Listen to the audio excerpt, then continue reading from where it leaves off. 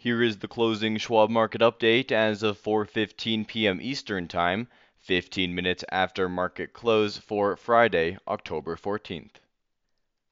U.S. equities ended the day lower, giving up initial gains that came amid optimism surrounding a reversal in the UK's controversial tax plans. Treasury yields rose following an initial decline earlier in the day, and most global bond rates, particularly those in the UK, moved higher. The US dollar gained ground amid tumbles in the British pound and the euro, while crude oil and gold prices fell. The third quarter earnings season kicked into gear with the release of mixed results from some banking sector heavyweights, as Dow member JP Morgan Chase and Citigroup both bested estimates, but Morgan Stanley and Wells Fargo fell short. Meanwhile, shares of Dow component United Health increased after beating estimates and upping its guidance. In other equity news, Kroger agreed to buy Albertsons Companies in a deal worth roughly $24.6 billion. The economic calendar came in heavy, with retail sales coming in flat for last month, and a slightly larger than expected decline in import prices putting the final touches on the September inflation picture. Additionally, consumer sentiment surprised to the upside and business inventories rose. Markets in Asia rallied in the wake of yesterday's solid gains in the U.S., while European stocks closed out higher following Prime Minister Truss's press conference. The Dow Jones Industrial Average decreased 404 points, or 1.3%, to 29,635. The S&P 500 index fell 87 points, or 2.4%, to 3,583, and the Nasdaq Composite tumbled 328 points, or 3.1%, to 10,321. In moderate volume, 4.2 billion shares of NYSE-listed stocks were traded, and 4.3 billion shares changed hands on the Nasdaq. WTI crude oil lost $3.50 to $85.61 per barrel. Elsewhere, the gold spot price declined $27.80 to $1,649.20 per ounce, and the dollar index rallied 0.9% to 113.26. Markets ended mixed for the week, as the Dow Jones Industrial Average gained 1.2%, while the S&P 500 declined 1.6%, and the Nasdaq Composite dropped 3.1%.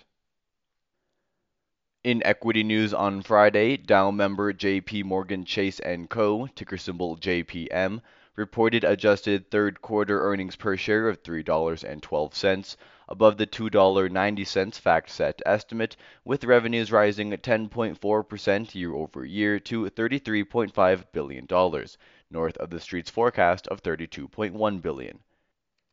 JP Morgan Chase said net interest income jumped 34% during the quarter to $17.6 billion due to higher interest rates, and that its loan portfolio grew above analysts' expectations. However, Chief Executive Officer Jamie Dimon cautioned that while businesses and consumers were robust during the period, there are immediate headwinds, notably high inflation, higher global interest rates, the uncertain impact of quantitative tightening, and increasing geopolitical risks, adding, quote, "While we are hoping for the best, we always remain vigilant and are prepared for bad outcomes," end quote.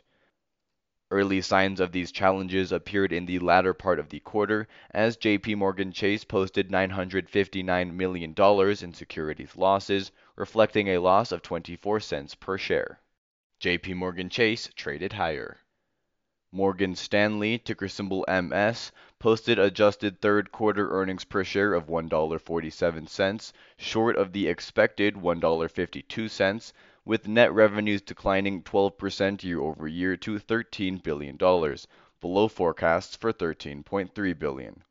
The company's investment banking revenues tumbled over 55% from a year ago, and investment management receipts were also impacted by the market environment, while its fixed income and wealth management division fared better but also navigated a challenging market. Shares were lower.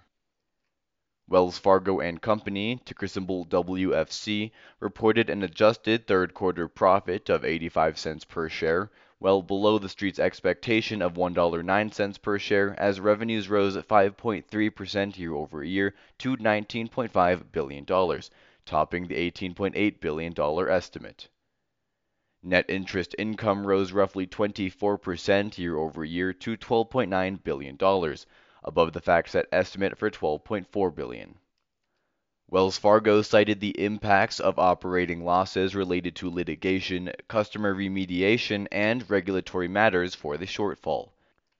However, Chief Executive Officer Charlie Scharf said, quote, "Our top priority remains strengthening our risk and control infrastructure, which includes addressing open historical issues and issues that are identified as we advance this work.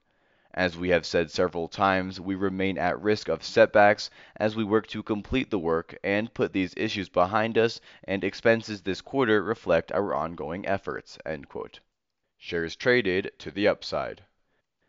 Citigroup Incorporated, ticker symbol C, posted adjusted third quarter earnings of $1.63 per share, above the $1.42 FactSet estimate, but a 25% drop from a year ago. Revenues increased 7.9% year over year to $18.5 billion, topping the $18.3 billion estimate.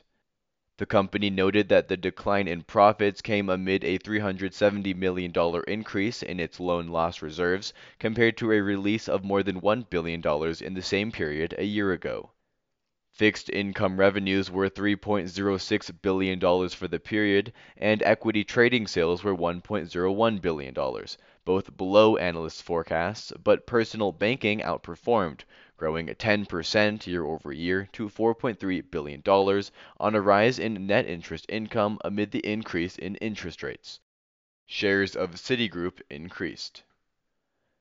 Dow component United Health Group Incorporated, ticker symbol UNH, reported adjusted third quarter earnings per share of $5.79, above the expected $5.43 on revenues of $80.8 billion, an 11.8% increase year over year, and eclipsing expectations of $80.5 billion. Looking ahead, the company upped its full year 2022 adjusted net earnings outlook to a range of $21.85 to $22.05 per share, compared to previous guidance of $21.40 to $21.90 per share, and the FactSet estimate of $21.87. Shares were slightly higher. In M&A news, Kroger Company, ticker symbol KR, announced that it has agreed to buy Albertsons Companies Incorporated, ticker symbol ACI, for $34.10 per share in a transaction valued at $24.6 billion, a 17.4% premium over yesterday's closing price. The tie-up will combine the second and fourth largest grocers in the U.S., respectively. Both companies' boards approved the deal, which will need to pass regulatory scrutiny. Shares of both companies were lower.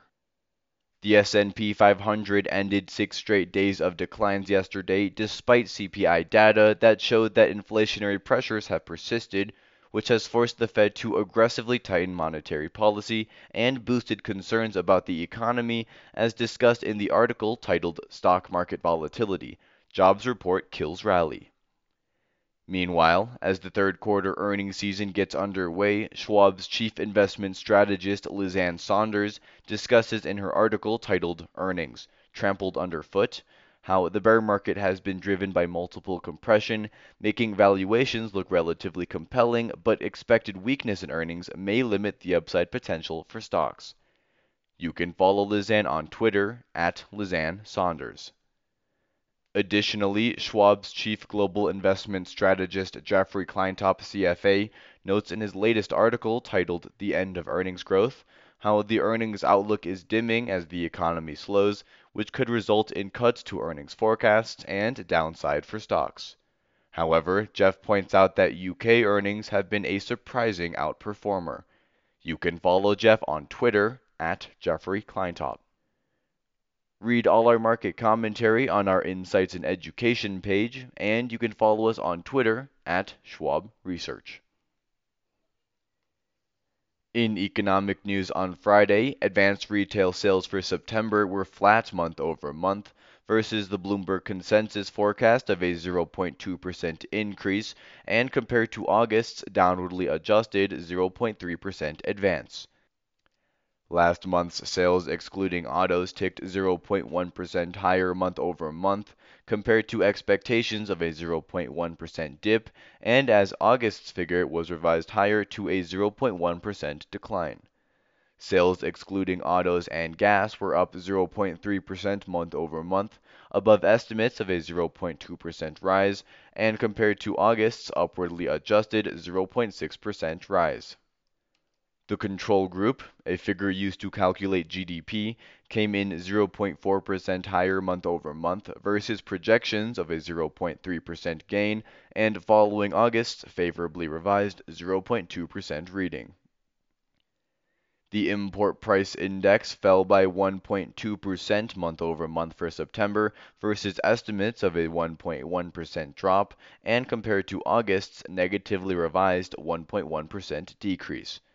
Versus last year, prices were up by 6%, below forecasts of a 6.2% increase, and lower than August's unrevised 7.8% rise. The preliminary University of Michigan Consumer Sentiment Index for October showed that sentiment improved more than expected, rising to 59.8 from September's final reading of 58.6, above the Bloomberg consensus estimate calling for a slight increase to 58.8. The index continued to move off the record low seen in June, as a noticeable increase in the current conditions portion of the index more than offset a decline in the expectations component of the report. The one-year inflation forecast increased to 5.1% from 4.6% in September, and the 5 to 10-year inflation outlook rose to 2.9% from 2.7%. Business inventories rose 0.8% month over month in August, below forecasts of a 0.9% increase after July's downwardly revised 0.5% advance. Treasury yields finished higher as the yields on the 2-year note and 10-year note were up 7 basis points to 4.52% and 4.02% respectively, while the 30-year bond rate increased 6 basis points to 3.99%. Volatility has spiked recently as markets react to concerns about the ability of the global economy to cope with the rise in bond yields across the globe as monetary policies tighten. The Fed has led the charge, and Schwab's chief fixed income strategist Kathy Jones discusses this in her latest article titled Markets to Fed: Slow Down, You Move Too Fast, and how, if these trends continue, the Fed may end up slowing its pace of tightening but not stopping it. You can follow Kathy on Twitter at Kathy Jones. Along with rising bond yields, the U.S. dollar has rallied, and Schwab's Lizanne Saunders examines the impact of the greenback's rise in her article titled Ripples from Surging Dollar. She discusses how, while a spike in global market volatility has prompted some investors to think a Fed response is imminent, we caution against thinking that intervention is a bullish development. Looking ahead to next week, the third quarter earnings season will start to heat up and will likely garner the most attention, but the economic calendar will also offer some key data points that could shape market action. Housing will be in focus courtesy of the NAHB Housing Market Index, housing starts and building permits, existing home sales, as well as the weekly read on the MBA Mortgage Application Index. Also of note will be the Federal Reserve's Beige Book, which is an anecdotal read on national business activity used by policymakers to prepare for their next monetary policy decision set to come on November 2nd, as well as the Fed's Industrial Production and Capacity Utilization Report for September. Other items of note include the leading index for last month, reads on regional manufacturing activity out of New York and Philadelphia, and initial jobless claims for the week ended October 15. In international news on Friday, stocks in Europe ended higher following a press conference by UK Prime Minister Truss, who announced adjustments to the recently proposed tax plan. Truss said the pledge to reverse the prior finance minister's hike in the corporate rate to 25% from 19% will be scrapped, a move that follows a prior decision to abandon its plan to cut taxes for the highest income earners. In her comments, Truss said, quote, "It is clear that parts of our mini budget went further and faster than the markets were expecting," end quote. Before the presser, it was announced that Finance Minister Kwarteng offered his resignation after being asked to step down after only 6 weeks in the role. UK bond yields relinquished solid early losses and finished noticeably higher following the news, while the British pound lost ground against the US dollar. Meanwhile, the euro was also lower versus the greenback, and bond yields in the eurozone were mostly higher, with Switzerland's yields being the exception. More inflation data in the region was released, with consumer prices in both France and Spain falling more than forecasts on a month-over-month basis, but remaining elevated year over year, while the eurozone's trade deficit widened in August. The worrisome inflation picture has been exacerbated by the ensuing energy crisis in the region due to the escalating war in Ukraine. Schwab's Jeffrey Kleintop notes in his article titled What's Next? Good, Bad, and Ugly, that the persistence of global inflation could determine which of the three paths central banks may follow and which market qualities investors might consider for their portfolios. The UK FTSE 100 index ticked up 0.1%, France's CAC 40 index increased 0.9%, Germany's DAX index and Italy's FTSE MIB index gained 0.7%, Spain's IBEX 35 index advanced 0.5%, and Switzerland's Swiss market index traded 1% higher. Stocks in Asia finished broadly higher on the coattails of the rally in the U.S. markets yesterday, as the markets appeared to shrug off yesterday's hotter than expected inflation report in the U.S., as well as in China. Wholesale prices in the Asian nation moderated slightly, while consumer prices rose to their highest level since April 2020, but core inflation, which excludes food and energy, was subdued, keeping deflation concerns intact. Chip stocks, which have suffered lately following the recent expansion of restrictions on the exportation of certain types of semiconductor chips to China, outperformed, as did growth-oriented stocks. However, renewed COVID restrictions in China amid a rise in new cases remained an overhang. While other major central banks tightened policy, Japan has maintained its accommodative stance, and China has actually provided further stimulus, which has weighed on their respective currencies. Schwab's Jeffrey Kleintop provides commentary on China's situation in his article titled China Q&A: Top 5 Questions, discussing various topics including inflationary concerns, currency movements, government policies, and more. In other economic news in the region, South Korean unemployment bounced off last month's drop to a record low and slightly higher than forecasts. Japan's Nikkei 225 index rallied 3.3%, with the yen plunging to its lowest level versus the US dollar since 1990, before paring some of those losses. China's Shanghai Composite Index gained 1.8%, and the Hong Kong Hang Seng Index advanced 1.2%. South Korea's Kospi Index rose 2.3%, Australia's S&P ASX 200 Index increased 1.8%, and India's S&P BSE Sensex 30 Index moved 1.2% higher. Next week's international economic calendar is set to deliver some key reports that could move the markets, headlined by a loaded docket out of China, which will bring the releases of third quarter GDP, industrial production, and retail sales. Japan will release industrial production, retail sales, CPI, trade data, and its tertiary industry index. In the Eurozone, consumer sentiment data will be reported along with CPI, while Germany will offer its ZEW Economic Sentiment Survey and PPI. Finally, the UK will announce reports on CPI, PPI, the Retail Price Index, and retail sales. That concludes the closing Schwab Market Update as of 4:15 p.m. Eastern Time, 15 minutes after market close for Friday, October 14th.